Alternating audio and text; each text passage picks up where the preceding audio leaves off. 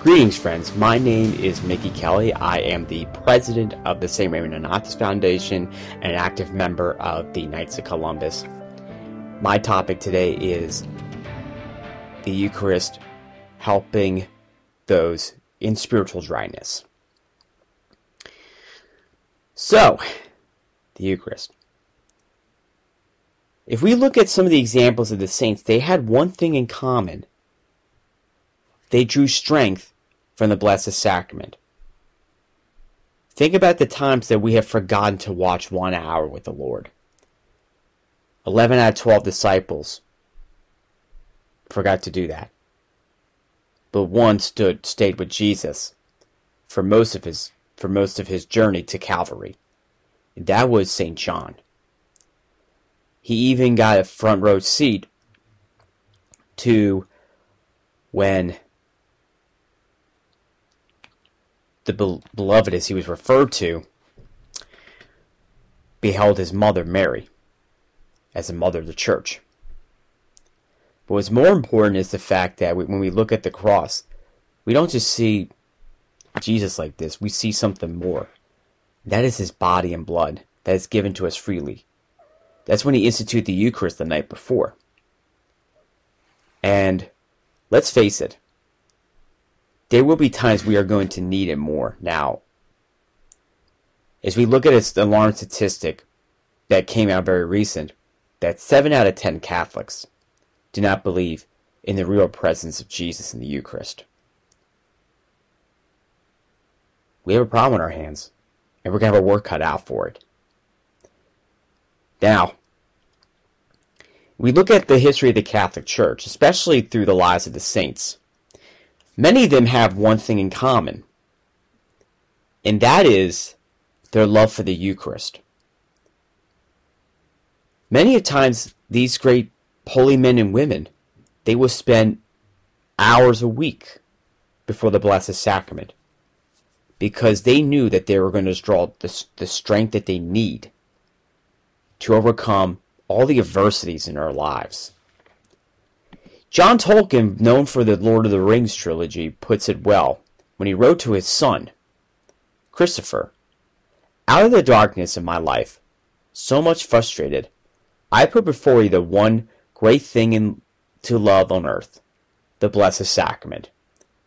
There, you will find romance, glory, honor, fidelity, and the true way of all your loves upon earth."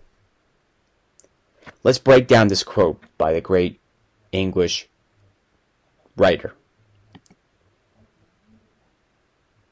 There's so much darkness in our lives.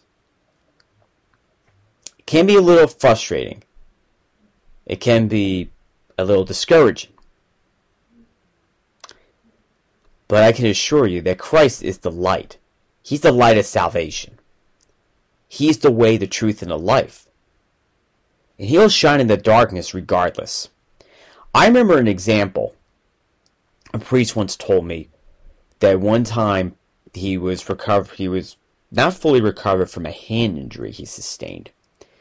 And as he was elevating the chalice, it dropped. And there was a crack in it. Thankfully, it was able to be replaced. My friends, Jesus is the one that saves us. He is the light that cracks through the darkness in our lives. He's our light.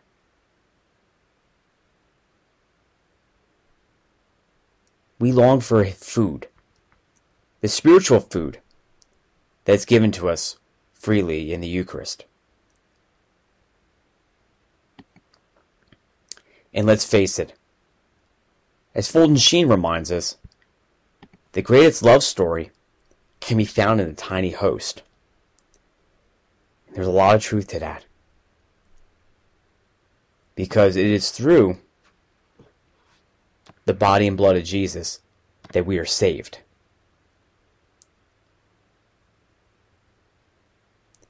To me, I draw strength from the Eucharist, because I know it will strengthen my faith journey.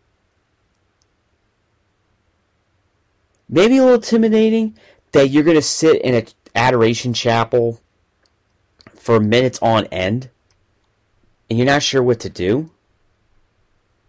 But I can assure you, take that hour, pray fervently, be with Jesus. Most importantly, let Him conquer all of the fears, the darkness, and everything that is weighing you down. Because without that road to Calvary, we wouldn't be here. It is through Jesus' example that He shows us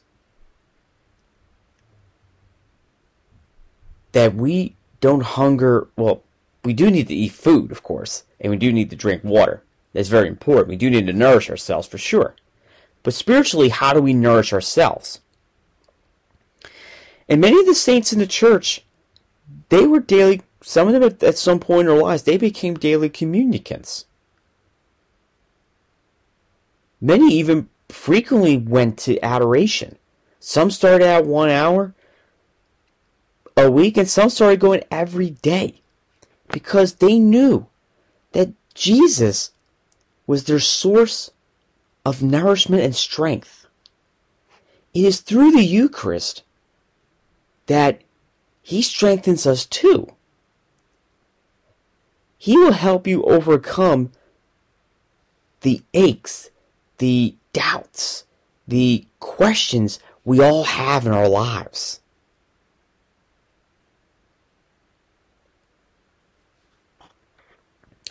One of the stories I really enjoy about Fulton Sheen is that he made a promise when he was ordained a priest that he will commit to an hour a day before the Blessed Sacrament. And boy, did he uphold that. But as he became more famous, he started adding an additional hour of adoration.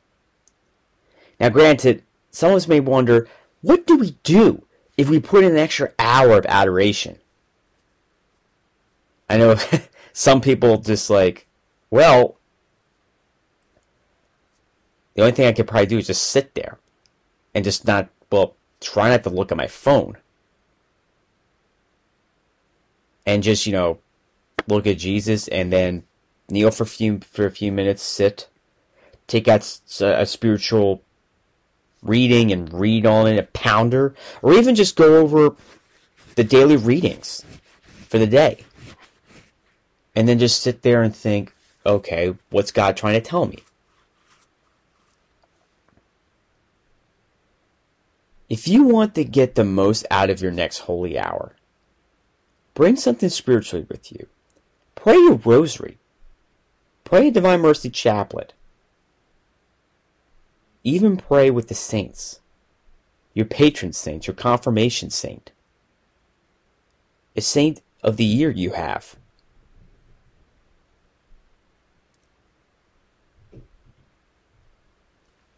As I draw to a close, I do want to offer something to those who are seeing this video. How can I get to adoration more? Simply put, find a church that's offering it, and there are some that are doing it on a weekly basis. And then you have the ones that have round-the-clock adoration, and then after daily mass, they may be open around the clock until like supper time or something. So be aware of that. If you can't do a full hour, do 15 minutes a day for at least a week. And then if you're ready, add 30.